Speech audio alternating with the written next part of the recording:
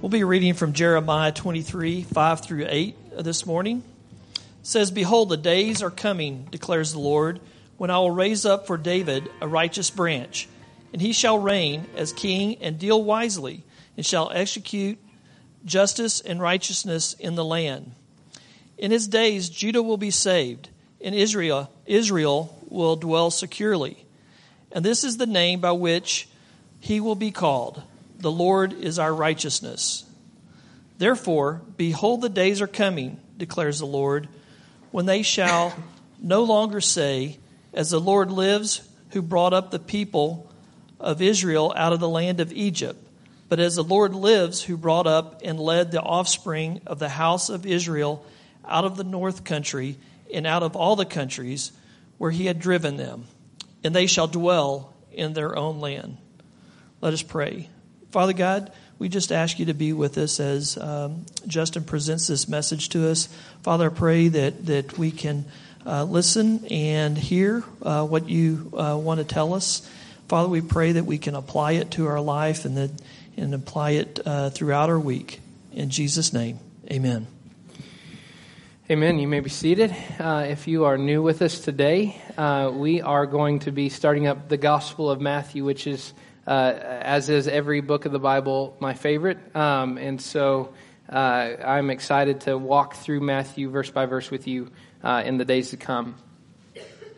Imagine history as an old man who testifies why the world needs a righteous, eternal king. He has personally witnessed the outcome of Adam and Eve's attempt to dethrone God. He has seen the violence, the wars, the bloodshed. He has seen the kings and kingdoms of all shapes and sizes, some of them lasting longer than others, but all of them passing away at some point or another.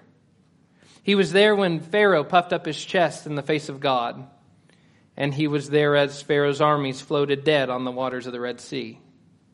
He was there when Nebuchadnezzar boasted in his own might and glory and his power that had built the city of Babylon.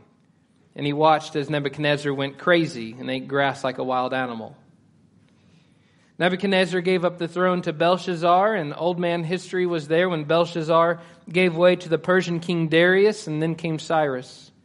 And eventually the world shook under the armies of the Greeks and Alexander the Great, who died young, died from a random illness on conquest, and whose kingdom was then violently divided into 4 parts. The Greeks fell, and then came the Caesars. And though they claimed to be God on earth, they still died like all other men. One after another, the empires and the kingdoms of the world climaxed and then faded into the dark shadows of history. Palaces, beautiful kingdoms and thrones and wonders of the world now left in rubble and ruin and dust. The old man history can attest to the fact that the world of men is fickle, fragile, and failing. What it needs is a king who will never die, whose reign will never end and will bring everlasting peace to the striving of men, to this torment inside of us that longs for something more. It needs a kingdom that will never shrink, that will never be invaded, that will never be destroyed, a justice that will never be corrupted, a throne that can't be bought by money. And the old man groans from all this turmoil that he has seen, from the death, the destruction, and from the decay that he sees, and longs for this reign of a perfect king. I can see that old man history weeping at that moment when he thinks back on everything he sees. And it's at that moment that Matthew's gospel steps in to comfort the old man, puts his hand on his shoulder, and tells old man history the good news that such a king and a kingdom has arrived. That the one that history has groaned for, that the one that history has wept for, that the one that history has kept his eyes peeled out for, that the one that history knows that we need, that king has come. The king's name is Jesus, and it is his reign for which the whole world has been groaning since the beginning of time. His kingdom is forever, his throne unmovable, his dominion covering every nation of the earth. His sovereign rule, good and blessed. His sovereign works effective. His justice and his grace forever. The long-awaited King of history, God in flesh himself, has come, and mankind's peace and restlessness can finally be ended. That's the good news of Matthew. Now, the New Testament gives us 4 Gospels, I think, as you know. And you know them by heart, right? Matthew, Mark, Luke, and John. And all 4 Gospels speak about the same Jesus, the same Savior, but give us 4 distinct pictures of what this Jesus is and what he did. They all tell the same story of the same hero, but all 4 have just a little different, unique perspective that is consistent with the other. Mark sees Jesus as the suffering servant, foretold in Isaiah. He is the one who has come, and by his suffering and by his cross, the many are accounted as righteous. Sinners are made clean because of his sacrifice. Luke sees him as the Savior of the world, whose death and resurrection has brought peace to all nations. Now, not just Jews, but Gentiles, Romans, Galatians, Syrophoenicians, Egyptians, Americans can now experience grace and reconciliation with God because Christ is the Savior of all ethnic. John sees him as the only Son of God, who has seen the Father and knows that no one else but he has seen the Father. And so he has come in the flesh to reveal to mankind, to sinful mankind, God, and to show who God is and what he's like. Now Matthew steps into the scene, and we see, Matthew, Mark, Luke, and John with all 4 different pictures of Jesus. And we begin to wonder, okay, Matthew, what's unique about your picture? And Matthew tells us that the Messiah is the one whose coming was promised by prophets of old. The gospel writer looks back on Genesis and the entire Old Testament, and he listens to the beautiful drum beats of the gospel and the way that it prepared us for Jesus and our Savior, and proclaims him to be the faithful Israel who obeyed God in the wilderness, who didn't grumble against God. He's the prophet like Moses who has come to bring about a new and better Exodus. He is the object of Abraham's faith, and Gentiles from north, south, east, and west will recline and eat at Abraham's table because of Jesus' ministry. He's the son of David, the rightful heir of his father's throne, and his dominion will spread to cover the corners of the earth, just like God's glory will cover from sea to sea. In Matthew's portrait of Christ, Jesus is the King, in whom every one of the promises of God are yes and amen. That's why Matthew's gospel is so important. Because going all the way back to the Garden of Eden, we see that the one that God has promised to crush the head of the serpent has come.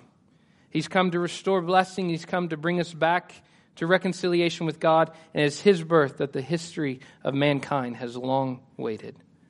Now, Matthew 1:1, as brief as it may be, is pregnant with significant redemption, with the significance of redemption. It says this: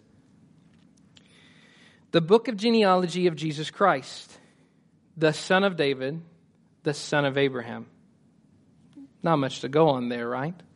Just a few words. There are 2 things that we should see in the short introduction of Jesus. First, Matthew introduces Jesus' life with the words, the book of genealogy, which literally translated can actually mean the book of Genesis, the book of origin. Furthermore, the phrase the book of genealogy is found in Genesis 2, which focuses on creation. So in this subtle allusion, Matthew begins his gospel by pointing all the way back to Genesis. And he's going to end in Matthew chapter 28 by talking about the Savior who is with his people even to the end of the age. Matthew 1 presents Jesus as the Alpha. Matthew 28 presents him as the Omega. And at the center of it all is Jesus' life, death, and resurrection. His coming is the fulfillment of history, the new beginning, a new history, a new creation, who is coming to make a new mankind after the image of God so that we can glorify him to all the earth. Second, the phrase, the book of genealogy of Jesus Christ, points back to all the great genealogies of the Old Testament that track the coming of a promised offspring. Now, just to review, moments after Adam and Eve sinned in the garden, God made a promise that he would give an offspring of the woman who would crush the head of the serpent And by crushing the head of the serpent, his heel would be bitten, he would die. And yet the fall of man would be over. It would be in him that humanity's exile from the garden sanctuary of God would be completely overturned. The genealogy in Genesis 2 tracks the promise from Shem to Noah, who's a failed redeemer in some sorts, ends up naked and ashamed in the garden just like Adam does. Genesis 5 tracks the promise from Noah to Abraham, who himself dies without seeing God's promises come to complete fulfillment. And then Matthew picks up with Abraham, and he tracks the genealogy to Jesus. Now, I think if we listen closely to these two titles, Son of David, Son of Abraham, we're going to see the massive gospel implications that God has given us in this. Jesus is the Christ. That's what he calls him. Jesus Christ, which is the Messiah, the anointed king, which is spoken of in Psalm 2. He's the Son of David. Reaches all the way back. If you want to know the significance of all these titles, you have to go all the way back into your Old Testament, back to 2 Samuel 7, verses 12 through 13, where God promises David, when your days are fulfilled and you lie down with your fathers, I will raise up your offspring after you, who shall come from your body, and I will establish his kingdom. He shall build a house for my name, and I will establish the throne of his kingdom forever. It's that promise that the Son of David, that title is so pregnant with that because it is this king who belonged in the line of David, whose dominion would be never ending, that God is foretelling would come. With the death of David's sons, the kings of Judah who came after him, Israel was left waiting for this eternal king. David died, Solomon died, Rehoboam died, Uzziah died, Hezekiah died, Amos died, Manasseh died, and the promised eternal king still had not come.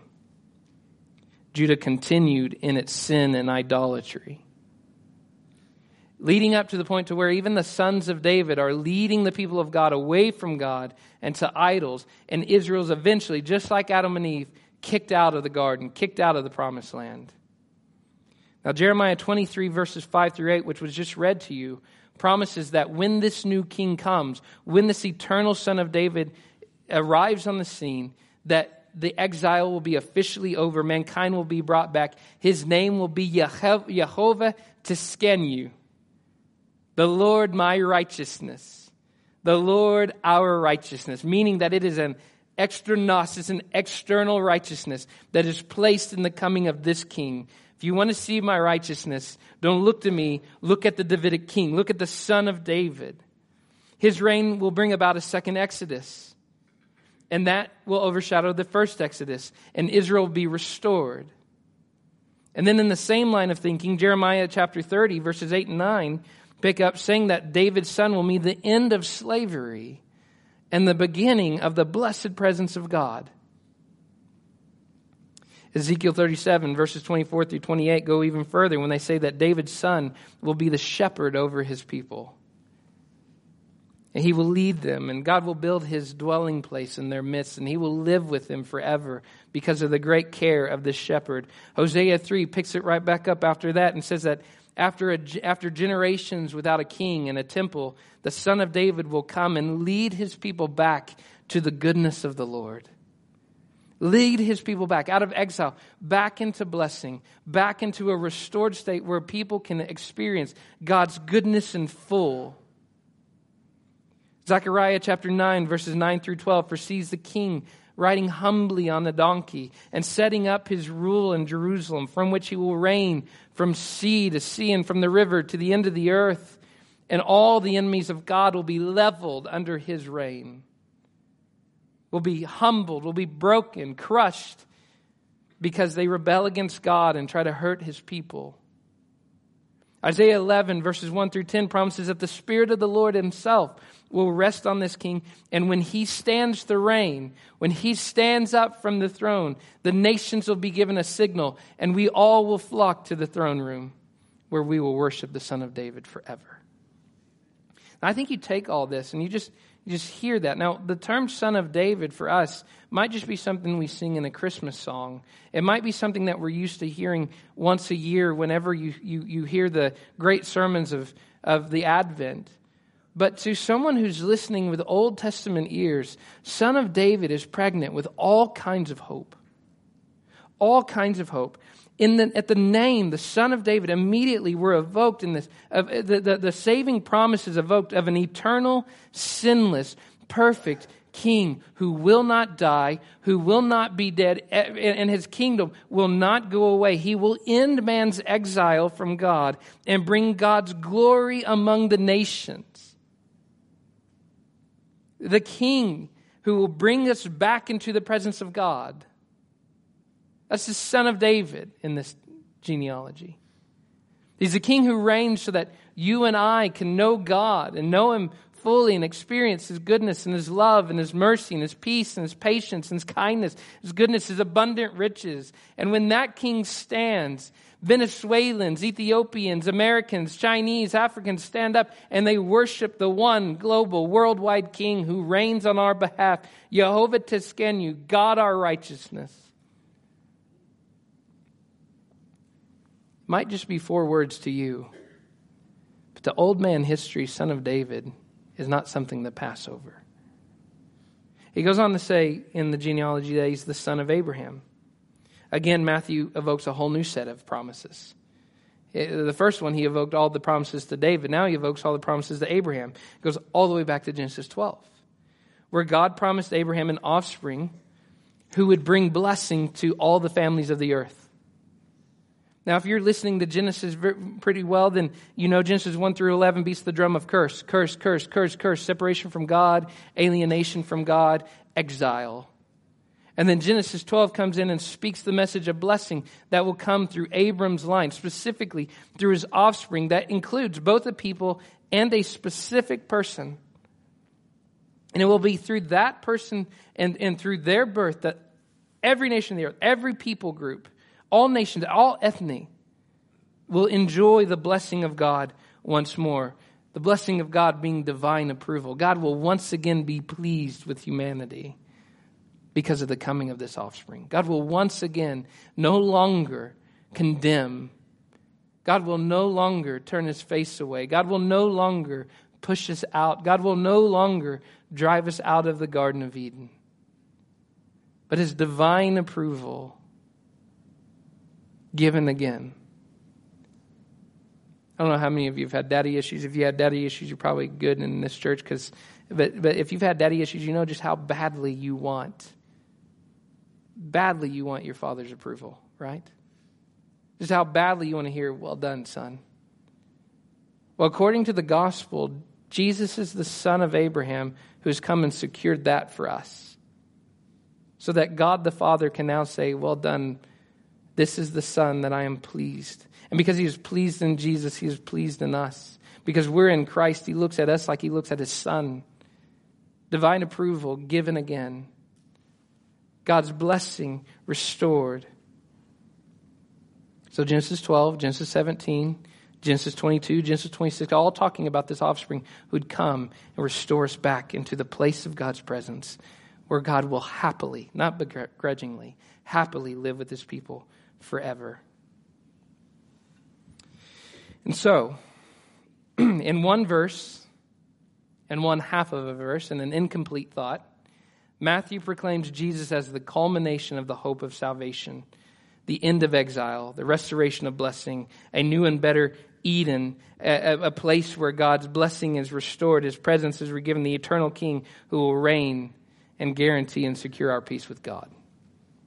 That's just verse 1 of Matthew's gospel. Now, the rest of the chapter in this genealogy is meant to line out these people to prove that He is who Matthew just said He is. To show that this is truly the Messiah, the promised one. Now, I don't know how many of you think, I just need a good devotional thought this morning. I really need a pick-me-up. Let's turn to the genealogies. I don't know of anyone that's ever done that. But I got to be honest with you, as I was approaching Matthew this week, I was like, I got to write a sermon about a genealogy. They already think I'm boring. Wait till they get this. But as you start working through it, you begin to see the amazing majesty of God as He supersedes over history. As God steps in, He intervenes. He interferes with human history to make his plan come about. I think we see 4 lessons from this genealogy. Lesson number 1 is simply this. Man's sin does not hinder God's sovereignty. Man's sin does not hinder God's sovereignty. Now, I think if you look at the names on this list, you should draw to mind not just the faith and obedience of the heroes of the faith, right? I think you should also think of the sin and the weaknesses of them all. Abraham's a great guy. He had great faith. Abraham also faithlessly slept with Hagar and questioned God's promise at one point. He endangered the promise by leading his family to Egypt and lying to Pharaoh. Abraham put the line in danger in many different cases. We read the name Judah, who was a liar and a man-stealer. He lied to Tamar, promising her that he would give her a son when his son got old enough. He lied to her, kept her as a lady in waiting permanently, not willing to fulfill his promise. And yet it's through Judah and Tamar and Perez that the line of Jesus comes. Judah sold his brother into slavery. Have you ever thought about that? Jesus' genealogy is filled with enslavers, scum of the earth. That's Jesus' line. We read of David, and I don't know about you, I read the name David, and I've been to the city of David in Jerusalem. It's an amazing place to go. And your heart just kind of pounds and beats to think that David was there. But at the same time, I also think it must have been on one of these houses somewhere that David was walking around looking for a naked Bathsheba. I just remember sitting in the city of David and thinking, yeah, this is great. This is all the cool parts about David are here, but also all the bad parts where David has Bathsheba marched into his throne room, into his courtroom, where he then takes advantage of her, using his position of authority. David's a sexual abuser. Have you ever thought about that? That's in the genealogy of Christ. It goes on to talk about Solomon. Great Solomon built the temple. Great Solomon who built many temples and also built many idols and married many wives, and he himself introduced sacrifice to the idols in Israel. Rehoboam was a fool. Uzziah discarded the word of God, decided that they didn't need priests anymore, and he himself walked into the Holy of Holies and contracted leprosy as a judgment of God. You have Manasseh. Oh, Manasseh's the cherry on the top.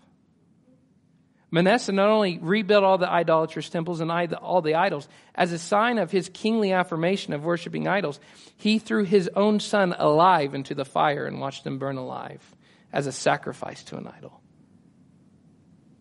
That's the genealogy of Christ.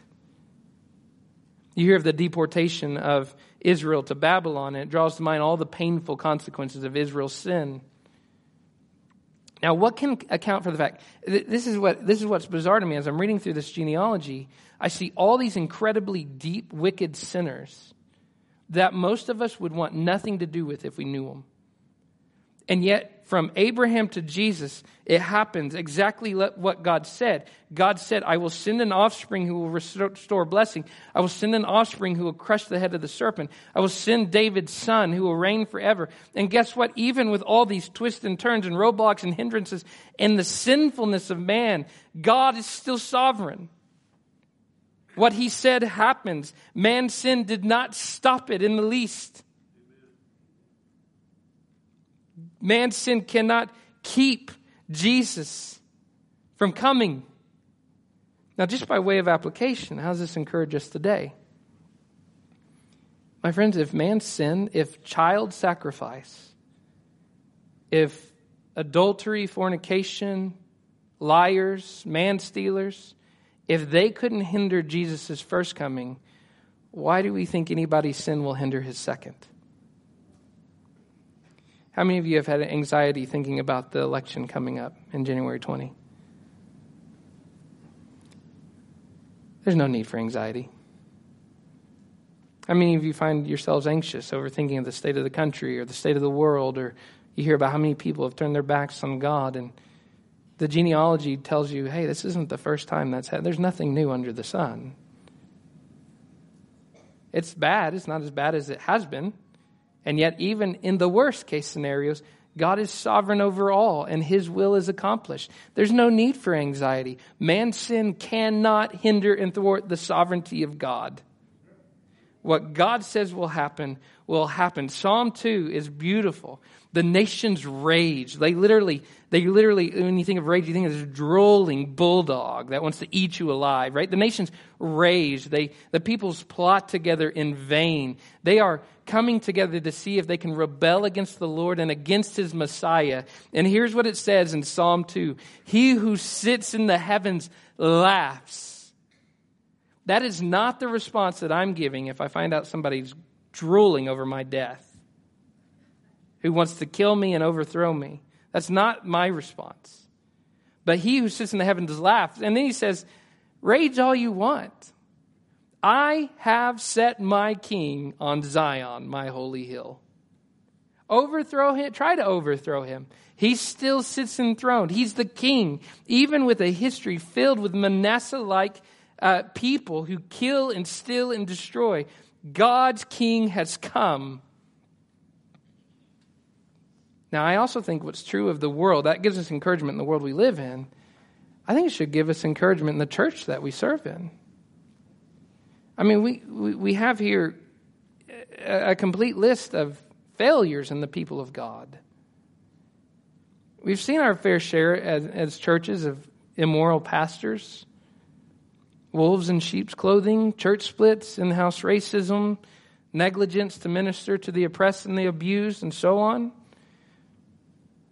We've seen so much failure in the church that, yes, sometimes people walk away from God because they sense that the church has failed. And the genealogy in Matthew says, my friends, the people of God have always failed.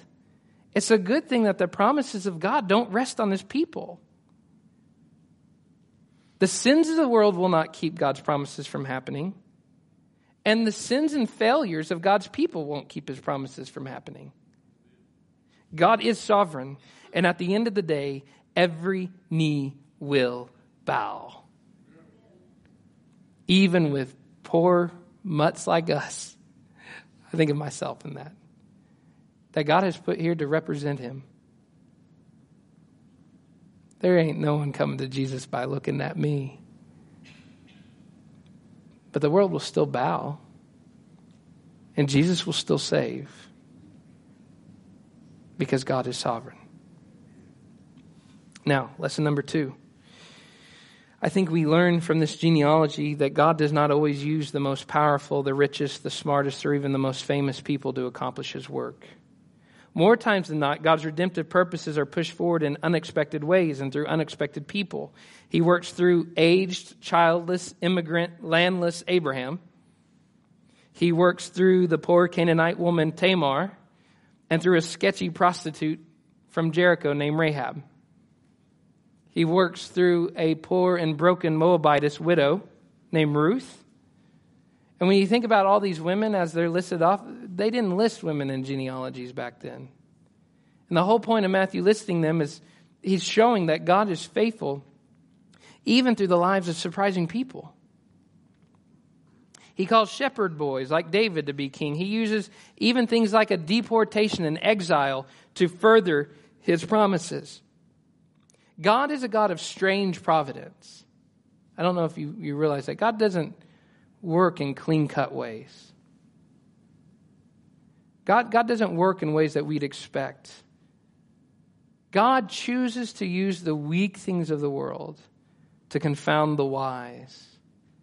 The foolish things of the world, the weak things of the world to confound the strong. The foolish things of the world to confound the wise. That's how God works.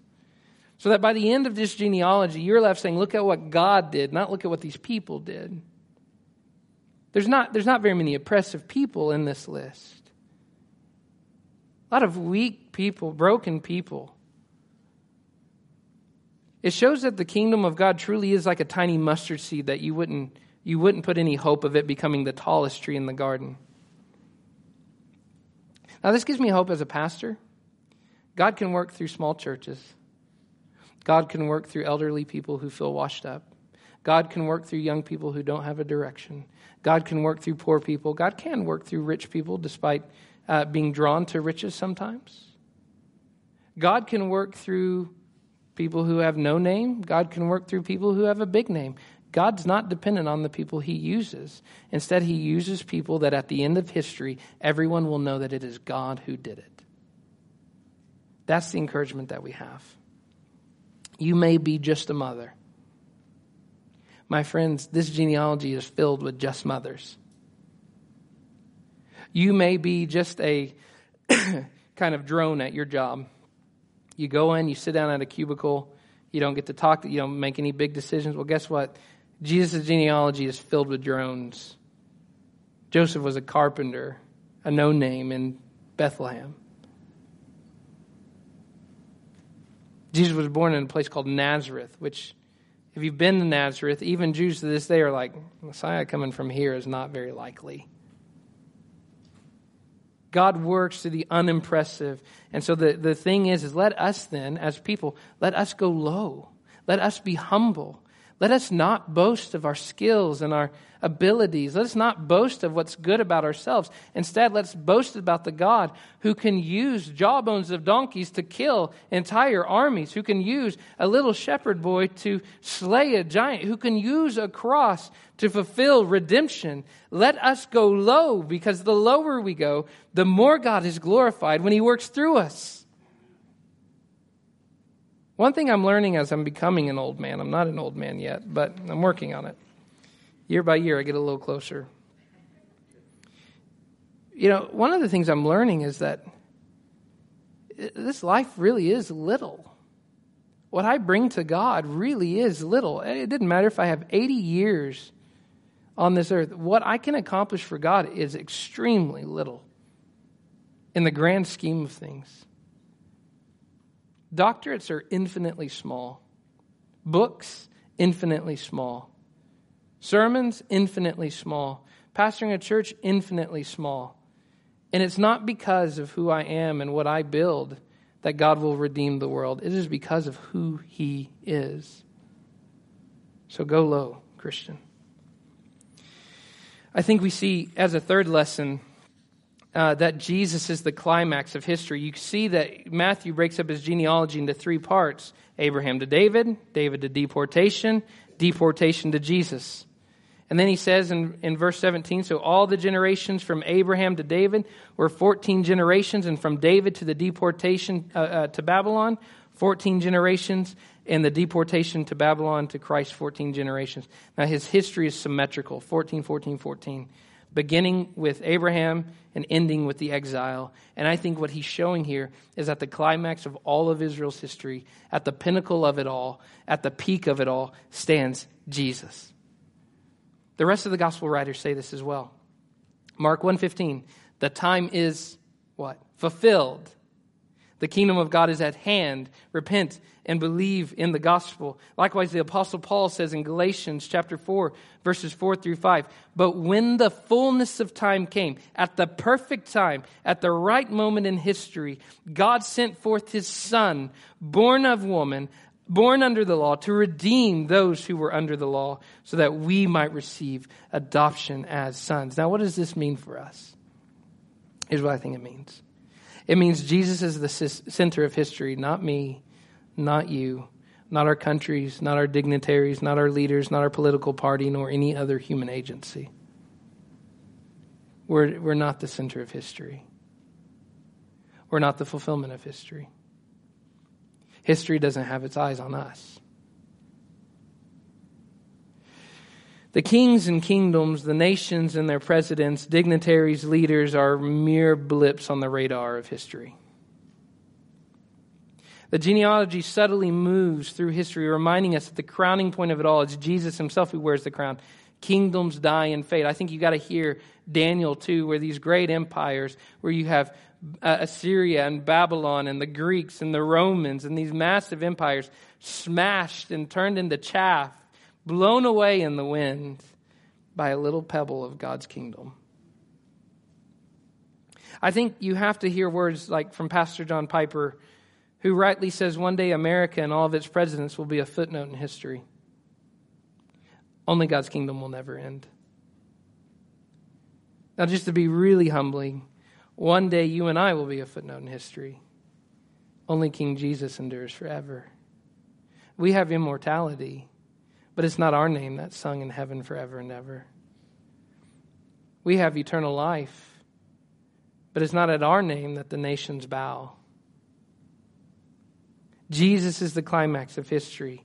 Russia, China, India, UK, and all the nations of the earth. There is hope in no other king, no other kingdom. Jesus' kingdom will stand forever. In the words of Daniel 7, his dominion is an everlasting dominion which shall not pass away. His kingdom one that shall not be destroyed. May we never, as people of God, call people to the false hope of the world, of politicians, human leaders, societies, in our children, or in our human progress, or in ourselves. May we never, ever put false hopes in ourselves. May we be people who speak in such a way that we're undaunted by what's going on around us. We have a mighty fortress. And who is that? What is that? Mighty fortress is our God. Cleft in the rock. That's Jesus. We have a kingdom that is unshakable in a world that is being shaken. Before I came in here today, I prayed. I didn't have much time to pray, so I prayed a very simple prayer. Jesus, I'm not the hope of tomorrow. These people are not the hope of tomorrow.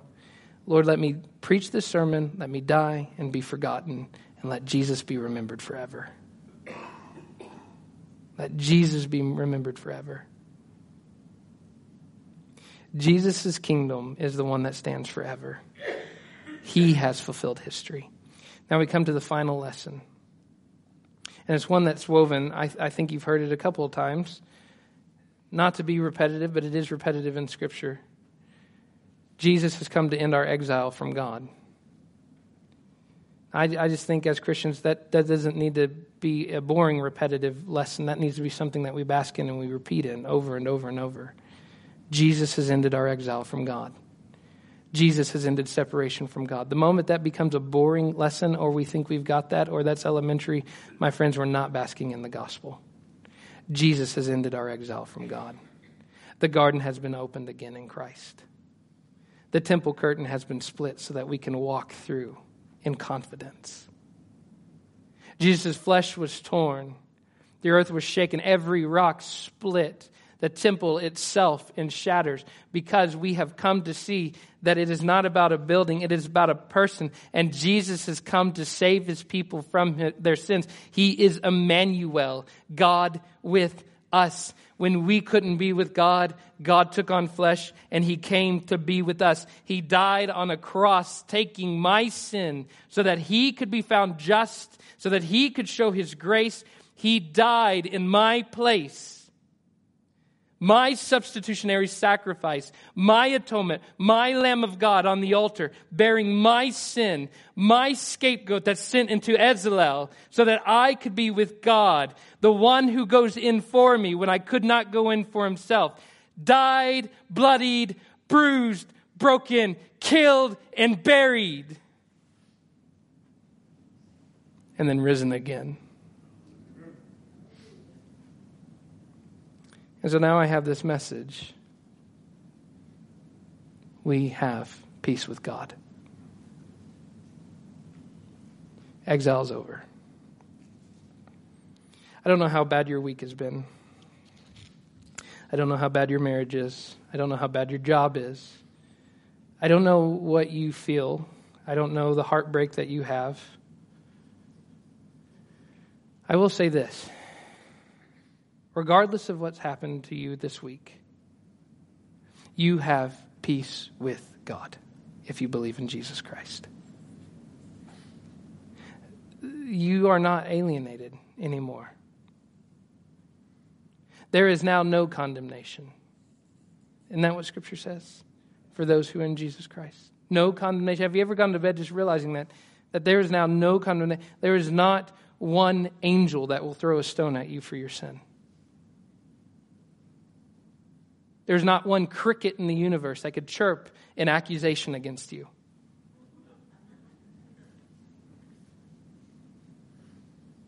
You are forgiven.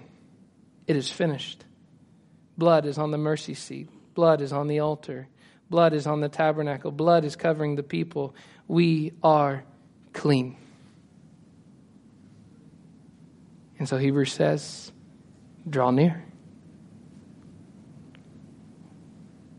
You who are far off, come near. Jesus comes at the perfect time, right after the exile here in this genealogy. Just amazing that Israel, deported to Babylon, broken and separated from God, all under this separation that's already there from Adam, and then Jesus comes. Do you know God, and do you have a relationship with God?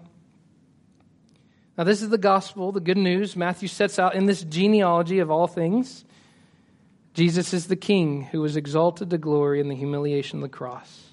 He is the King whose power and victory was displayed by death and who was vindicated by his resurrection. Jesus is the Son of David, the promised Messiah, who is eternal and who is the righteous King for whom the whole world has awaited since the fall. Who is this King of glory? The Lord, strong and mighty, Jesus Christ, my Lord and Savior. Let's pray. Father God, we thank you for the truth that the genealogy gives us. We pray, Father, that you will help us, God, to continue to trust in you in all things. We love you, and we pray this in your Son's name.